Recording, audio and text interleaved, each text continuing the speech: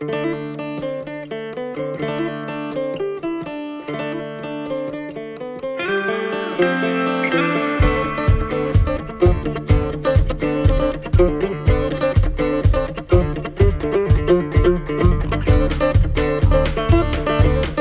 to the podcast sponsored by Vermeer, your expert in hay and forage equipment. Today on the podcast, I'm joined by Nick Jorgensen with Jorgensen Land and Cattle of Ideal, South Dakota. Welcome to the podcast. Oh, thank you. Happy to be here. Tell me about your operation.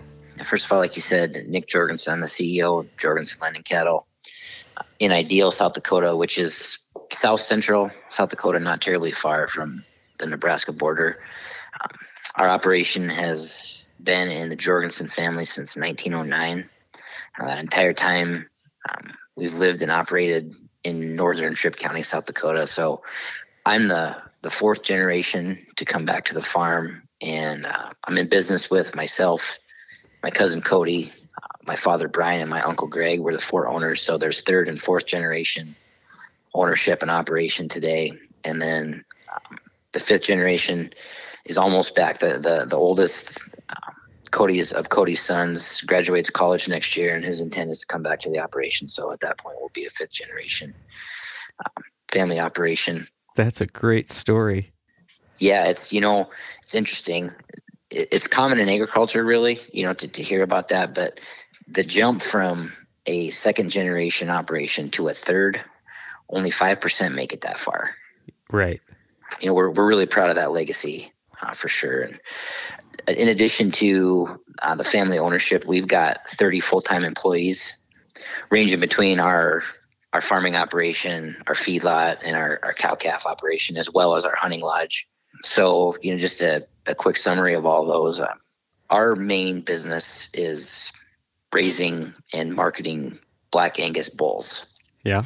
We're the largest seed stock producer in the United States, which basically means that we market more bulls than anyone else in the country. Right. Last year it was over 5,250, and this year we should exceed 6,000 bulls that we market across the United States. Now, does that include your leasing program too? That does, yep. Oh, okay. As a matter of fact, about 2/3 of those bulls that we market are marketed through that leasing program, and then the remainder are sold as mature bulls. And in addition to that bull marketing program, we run about 1,200 cows here in northern Tripp County, all registered Black Angus females. That the genetics in those herds can be traced back to when my grandfather started breeding cattle in the 1950s. So, very strong genetic backbone. And that's really what makes our bull marketing program work is that genetic background and the trust in the Jorgensen genetics that we offer is, what kind of people know. In addition to that, it's the service of the leasing program that we can offer that, really kind of differentiates us. That's awesome. Take me over to the farming side. Yeah, so we farm between 12 and 13,000 acres here, also in northern Tripp County. We're really lucky to have a pretty tight land base, so we don't do a ton of, traveling. Not farming the road. That's always nice. Yeah, that's right. It is really, really nice. Very diverse crop rotation. Our principal crops really are winter wheat and corn, but we also raise spring wheat, oats, alfalfa, soybeans, and then, quite a bit of different forages, millet. We've done triticale. We've raised cane. We put up a lot of grass hay. About 75% of those acres, 75 to 80%, are dedicated to feed. Right. So we're putting it up either as corn for grain, as silage, or as hay that goes to our feedlot to feed our bulls. You mentioned several forage crops. This is, of course, the Hay Kings podcast. Let's dive in on some of those forages. And one thing I suspect you have a really good grasp on is your balance between grains and forages in your feed rations. What I'm fishing for is thoughts on how that balance is going to be going forward. Yeah, so it's interesting how it's changed for us over time. We used to corn wasn't something that was super prevalent in our diet. I mean, you always have to feed some corn for grain. Yep. But aside from that, we did not put up a lot of corn silage. We relied for years on products like, forage sorghum or cane. Cane is sorghum Sudan, right? Yeah. Yep. Okay. Forage sorghum, sorghum Sudan. We're really kind of our principal forages that we put up, almost entirely for silage, just because, products like that are really hard to get to dry down. Yep. Right. And so we would chop a lot of that. And what we found over time, as it relates to at least corn, it's for us, it's a lot more predictable in its energy value going into the ration. What's nice about cane or forage sorghum or Sudan is it's pretty drought resistant. It's pretty hardy. I mean, you're going to get a decent crop ton wise every year. Yep. But what really varies is the energy and the protein values in that stuff.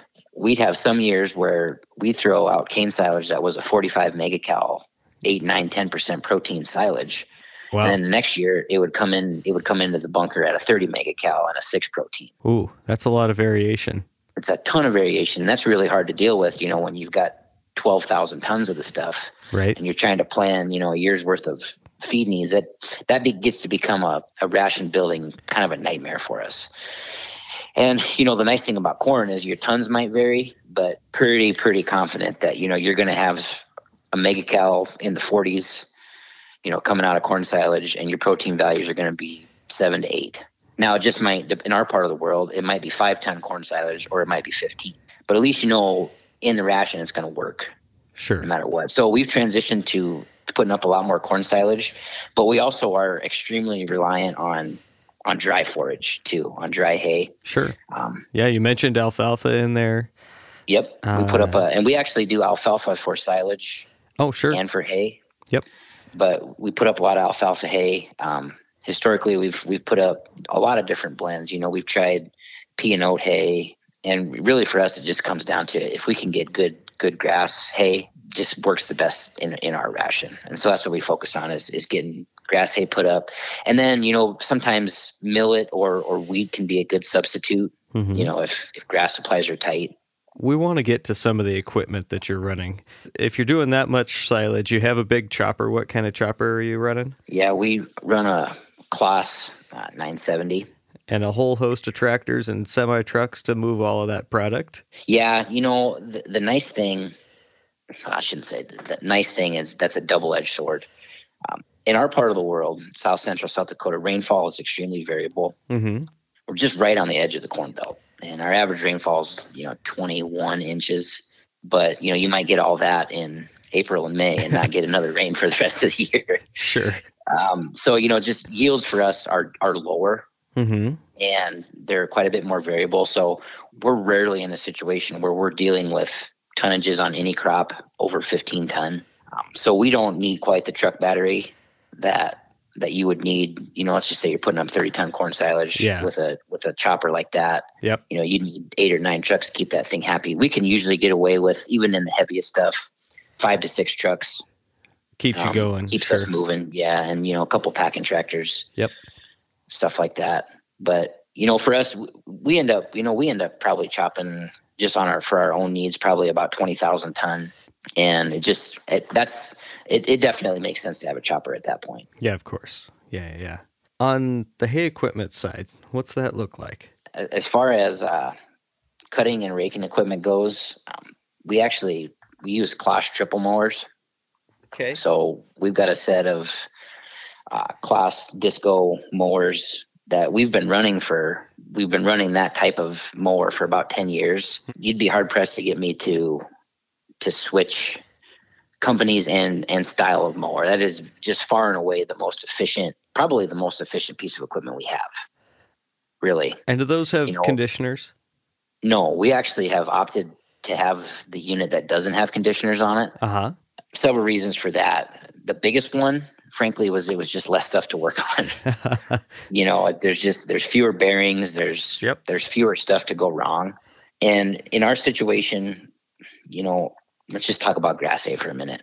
On an average year, we're going to put up between 1.75 tons and 2 ton dry grass hay. Yep. And we don't have a moisture problem, right? So our hay dries down. Sometimes you run into it might stretch alfalfa, getting alfalfa put up right just a little bit. But for us, it's the lack of downtime not having those conditioners has made it more than worth it. Sure. And you're laying out a full width windrow, right? That's right. I mean, you're basically going out there like the old style with a sickle mower, and you're laying it flat on the Just ground. laying it right? flat. Yep. So, we can't hay in a day, so to speak. Right. But, given the right conditions, in 48 hours, we can have it all put up. Yeah. Right. And we've got some stuff on our baler that, that helps that with preservative and stuff like that. Mm-hmm. But those triple mowers just are life-changing when you go from, you're used to like a bidirectional with two windrowers on it. Yep. Where you might be able to lay down a quarter of grass hay or alfalfa in a day. I love that you think in quarter sections. Yeah. And, you can throw out 350, 400 acres a day with those triple mowers if you bear down and keep it running. Yep. That's amazing. Yep. So that's what we run for cutting equipment. On the raking side, we actually have a Kloss liner. It's the four barrel, turnstile rake type of thing. I'm explaining that very important. Rotary rake. Yep. Rotary rake. Yep. And actually we have I believe it's the 4900. So we can actually rake up to 54 feet with that machine. Holy buckets. Yeah. And, you can't always get away with that. Like, if we're doing grass hay, you can't have it that wide open because your baler just can't eat that much. Correct. But, like to put it, when we're putting up alfalfa silage, for example, and we want to keep that 970 full. Yep. You take 54 foot of alfalfa, that it still doesn't keep it full, but you're pumping out a lot of tons through that machine. That's 54 foot of maybe. Yeah, it's either 52 or 54. I can't remember for sure, but it's 50 plus. Yeah. And you're putting maybe 2-ton alfalfa into a 54 foot. Wow. You'd think that'd keep most choppers happy. Yeah. And from a wet perspective, it's actually probably more like, 5-ton wet, 5 to 6 ton wet. Right. And you can make a big windrow. That's pretty cool. That's just cool. You can get in and out. You can get in and out of a quarter of alfalfa with that setup. 3 to 4 hours. You can have the whole thing done. Wow. That's so from an amazing. Efficiency perspective, it just, especially when it comes to alfalfa silage, it's really critical that you get the timing on that right, because if you put it up too dry, too wet, and you start to have bacterial problems in your feed, and too dry, and it loses all its value. Yep. So there's a pretty small window in there that you've got to get in there and do it right, and that's kind of what we're shooting for. It's just amazing, the scale of the equipment, and you're talking about knocking out quarter sections in half a day. That's phenomenal scale. Yeah, well, it's fun to watch. Silage is one of my favorite things. Oh, mine too. And we don't do it because it's fun. It's just you do it because it's a piece of equipment like a silage chopper. I mean, you're $1,200 an hour in cost and to run one of them things. Right. And so, the more feed we can run through that, and the shorter amount of time we can actually have it turned on, doing something, putting feed up, the better it is for us. Yeah, absolutely. And we also, on the raking side, we also just this last year invested in a second rake, just a Vermeer R 2800. The reason we did that was because we've got 2 balers going, and one rake can't stay in front of 2 good balers. So. Mm-hmm. A basket rake. Just a basket rake. Yep. You'd use that on grass hay in front of a round baler or something like that. That's correct. Yep, that is correct. The other reason we didn't go with another big Kloss rotary rake is just those are really, really nice, like in farm fields. Mm-hmm. You know what I mean? Yep. Where you got terrain that you're very familiar with. It's been worked historically, right? So the ground is smooth. There's not a lot of obstructions. Yep. They struggle a little bit more when you're trying to rake, uneven 35 surfaces. to 50 feet on uneven surfaces. And you just run a lot more risk of damage in them, running them through a draw and stuff like that. Yep. So we still use it, to put up grass hay. It's just you got to be really selective about where you do it. But a basket rake that's not as wide, and that's on purpose, right? That is on purpose. Yeah, that pulls. That doesn't make. I mean, you'd never get 54 foot of windrow into hardly any baler. Even if you do, you're in a bad situation. Yeah, I mean that's super dry. That's going to be a really bad drought. Yeah. Yep. And the other thing about it, very candidly, is a basket rake. They're really simple to operate, right? Yep. You can put them on any old tractor and go out. You cannot do that with a Claas rotary rake. I mean, it takes horsepower. Yep. It takes someone that knows what they're doing. Because if you've ever sat in the cab with one of them machines, they're like running a spaceship. Can you take us through why it's a spaceship? It's not just hydraulics. There's a control panel, and if you're familiar with Claas equipment, with it being European, engineered European, there's just a lot of differences in the way they design monitors, say what we'd be used to like a John Deere type of monitor. Yep. So there's a learning curve on a chopper or a rake like that. And it does take special hydraulic hookups that I can't even really explain. There's certain type of setup you've got to have to make it work. You just can't put it on any old tractor and go. Now that Vermeer R2800, that one you can just put on any old tractor. Absolutely. And now there's probably some considerations around weight and horsepower and hydraulic flow, but just like even a 4440 John Deere, if we go back a little ways, that'll run one of those no trouble. That's correct. The other issue that we deal with is with that big rake, we're generally trying to run it with auto steer. Yep. Just because we want to we got the mowers on auto steer, we're running the rake on auto steer, and the chopper as well. It enables us to run auto steer in there if we feel so inclined. Mm-hmm. And so you can't do that on a 4440 either. Right. But then on the Baler side, currently we own a Vermeer ZR5. We purchased that last summer and put it through about 3/4 of a season. And last year we actually also ran a Vermeer 604 Pro. Yeah. Their silage baler that has the pre-cutter on it. Yep. And that was actually the main reason we purchased it, was for the pre-cutting functionality. Mm-hmm. Because historically we've liked having pre-cut hay in our feedlot, because we run vertical mixers that have knives on them, so it cuts a hay grinder out of the process effectively. What it does, when you have it pre-cut like that. So we ran that baler last summer, and actually we traded it off, and we're going to run just a standard 605 baler this year. So going a little wider. Now with a 605, you're not thinking silage with that. No, and we weren't actually putting up silage bales with that 604 Pro. Right. They were regular grass hay bales that we're putting preservative on, so you can go up to 28% if you want. Right.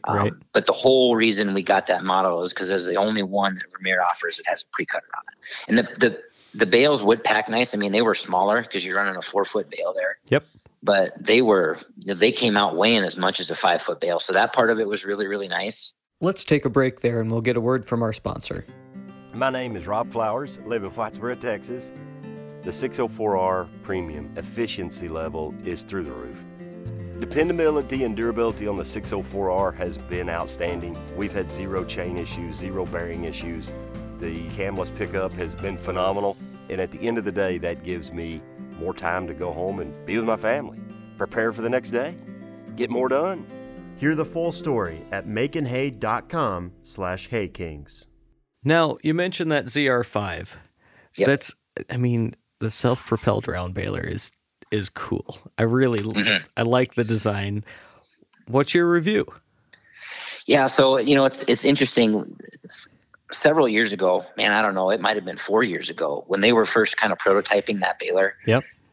We actually had the opportunity to run it. Our Butler, our cat store, Vermeer store, Butler and Pierre, South Dakota, had one that there was touring around, brought it down to our place. We ran it for an afternoon. And, it was at that point, at least in my eyes, it became pretty obvious that we would benefit from one. Several things that kind of made my mind up about it. The first one is, it's an all-in-one unit, right? When you buy a machine like that, you're not just buying a baler, but you're also buying a tractor. Mm-hmm. And, there's some economics that go into, the total cost of a ZR5 compared to the total cost of a regular baler and the tractor that it's going to be on. Yeah. And for us, it was actually net, it was cheaper. Understanding that, we're not going to get full utilization out of that tractor for 12 months out of the year. It might only be for 6. Yep. it still made more sense for us to go ahead and go for that self-propelled unit. And basically what it did for us was it added a tractor to our fleet, Mm-hmm. right? Freed one up. Yep. So, that was kind of the high level economics, as far as performance goes. Like I said, when we had it out to demo it 3 or 4 years ago, I mean, the first and most obvious thing was, man, they are efficient, right? You can sit in there in that cab and the right field conditions, you're bailing it at 12 mile an hour. Hey-o. That's moving right along. And when you're moving along, now listen, I'm not going to advertise that you can do that all the time. Right. Right. But when if you're talking about pastures where it's rougher, smaller fields, you're just not going to make that. Yeah. A little bit. Yeah. That's tougher. But when the conditions are right and you're in the right place, you can really, really cover some ground. So, that was a big benefit. And, personally, I can't say, how much of that has to do with, because it's just a regular 605 Baler, right? Yep. Basically just attached to the tractor.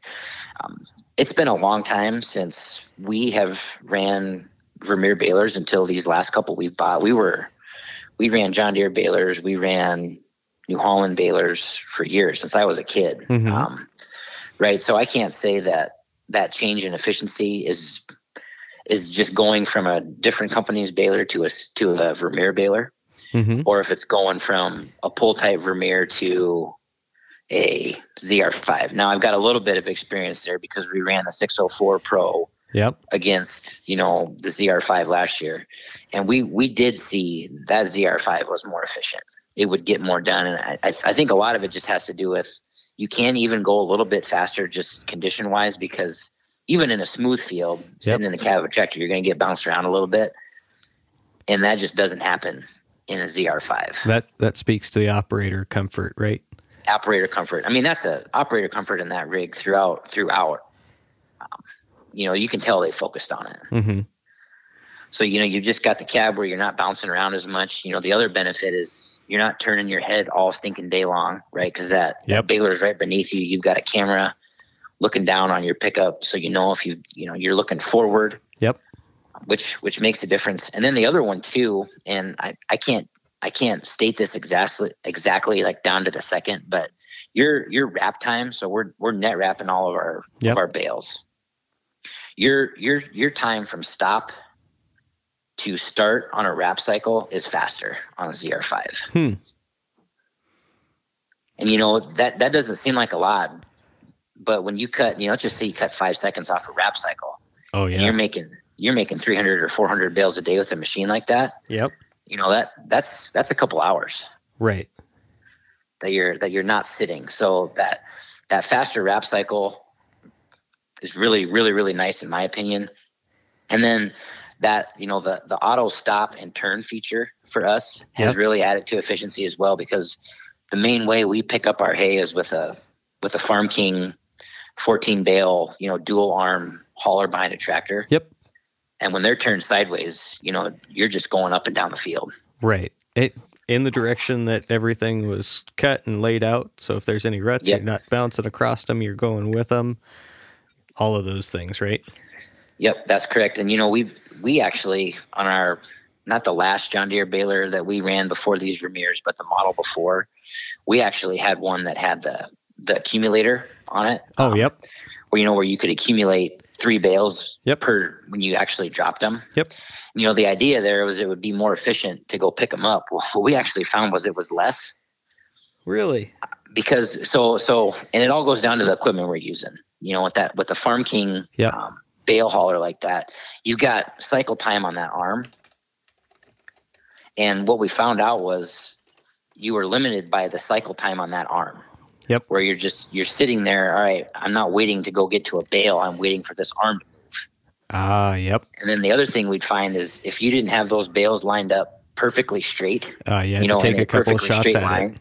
Yeah. You got to take a couple of shots and you're backing up and you're moving around. Yeah, that sounds terrible. It was actually, it was a downside having them stacked so close together like that. Yep.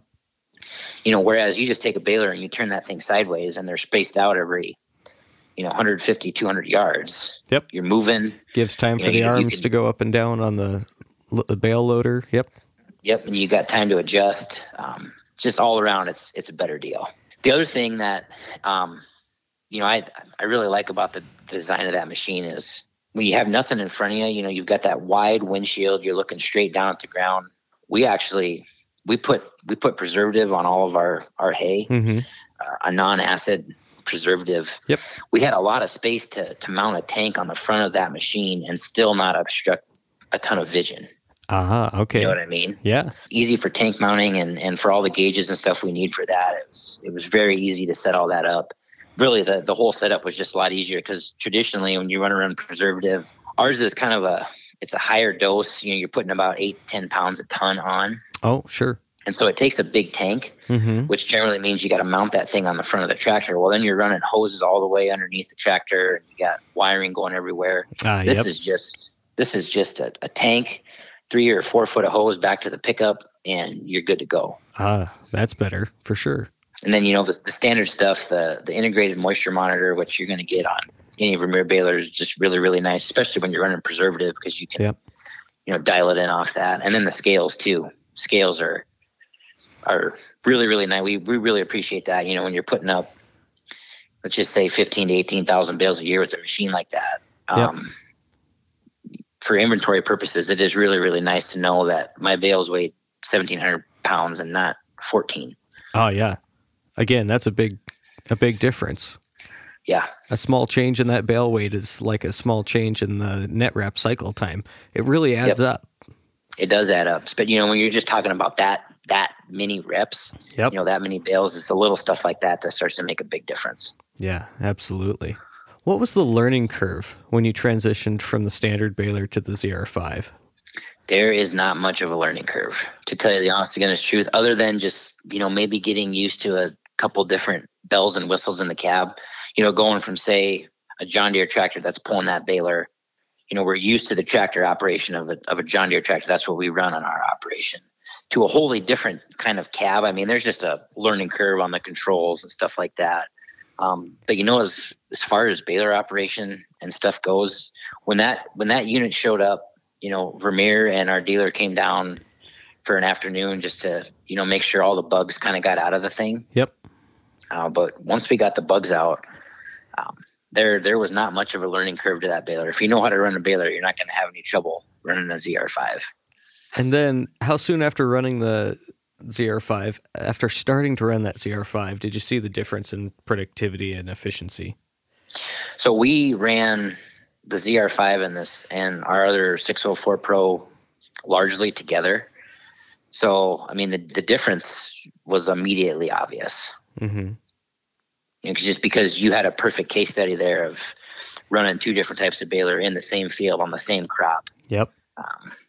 Where we could really tell the difference.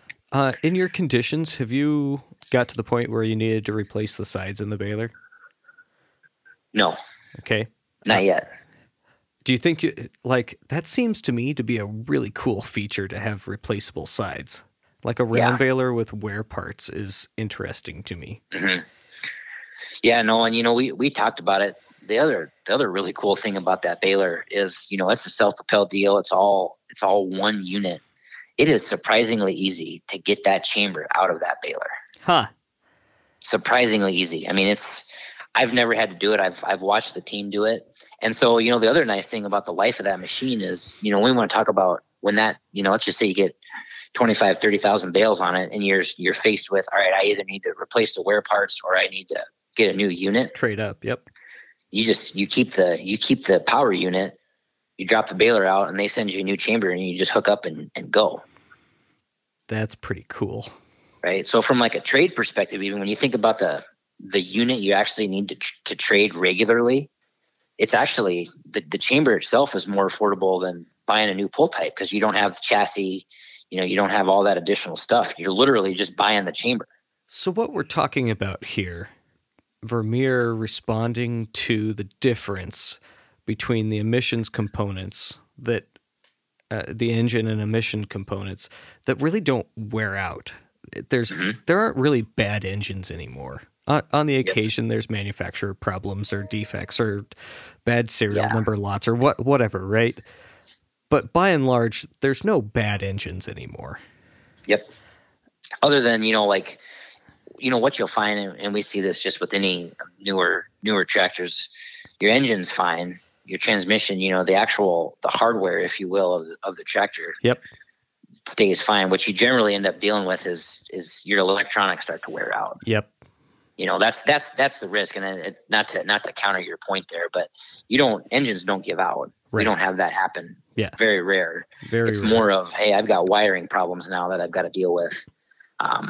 But you're 100% right. Is they've separated that to where we effectively, you don't have to trade that tractor every 2 to 3 years. Right. With it. You keep that as long as it stays good, as long as you're comfortable. Yeah. And, in a limited use situation like that, where, we're only running that thing from May 1st to September 1st, or maybe October 1st, if we're putting up stocks, yep. You're not putting that many hours on it. The tractor lasts a long time. Yeah. But swap the chamber out, and that separates going. I said earlier, you have two components to the machine, the one that's designed and regulated by the government, and then the rest of the machine. Yep. That design pretty well separates those two components. Mm-hmm. That's pretty cool. Yep, I agree. That just seems to me to be the way the industry needs to go. Yeah, you want to know what I think would be cool, and this is just me, thinking about a way to make an investment in a unit like that even more effective. Yeah, is we're using that thing from May 1st to, like I said, September, October 1st, and then we park it. And if you really wanted to sit down and talk about, what we could do to utilize that machine year round, the way they made that chamber removable, it'd be cool, if someone came up with the idea of mounting a snowblower or something, right. The thing. So you can unhook the baler, turn around and go hook the other, something else on, and figure out some way to make use of that power unit that, really is built to just kind of plug and play with the tool they built for it. Yep. It'd just be neat if there was another tool that you could plug and play with it so you could make use of it, but definitely not a requirement. Yeah, right. That's a very purpose-built piece of equipment. Yeah. Yep. What would you say to hay producers who have looked into the ZR5 for their operation, but they're still on the fence about it? To me, it comes down to economics. Yep. Right. But if you're to that point, right? So if you're already to that point and you're debating to yourself, hey, should I run a pull type or, get a ZR5? In my opinion, ZR5 it's a more efficient machine.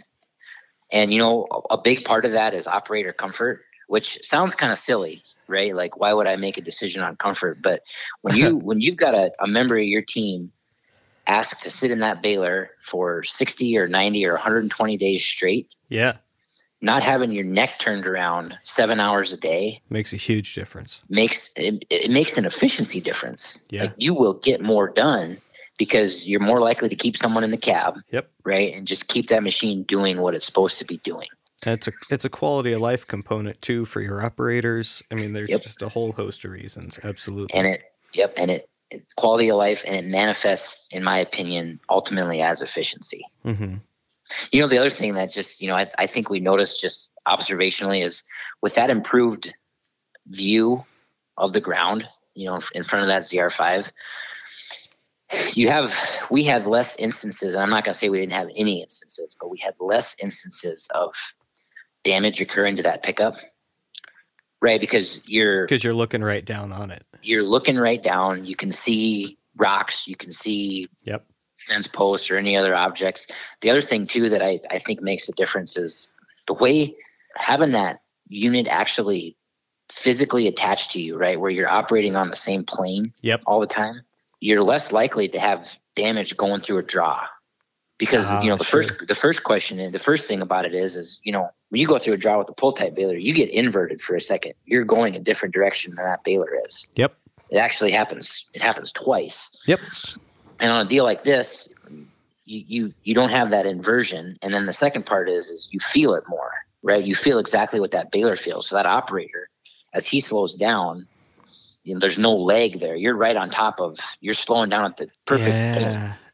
Because where there's not that lag. With the space between the tractor and the baler, there's there's a lag between what the operator is experiencing and what the baler is experiencing. That's correct. Yeah, okay, I see what you're saying there. That makes good sense to me. Yeah, and then the other one too, and I didn't mention this before, but I mean, think about safety as well. When you're dealing with a pull type baler, you've got that 4 or 5 foot long PTO shaft. Yep. That's exposed. Yep. Right. Whereas on this machine, you don't have that. Yeah. You don't have it. There's fewer places for you to go and do something stupid and get hurt. Yeah. And I ain't saying it's not possible, because you still could. Oh yeah, of course. You got to know what you're doing. Yep. Right. And then, that also comes along with, PTO shafts get bent. Stuff happens. Universal joints fail. Drawbar pins come out. Yeah. Does it sound like I've done this? Yes. Yep.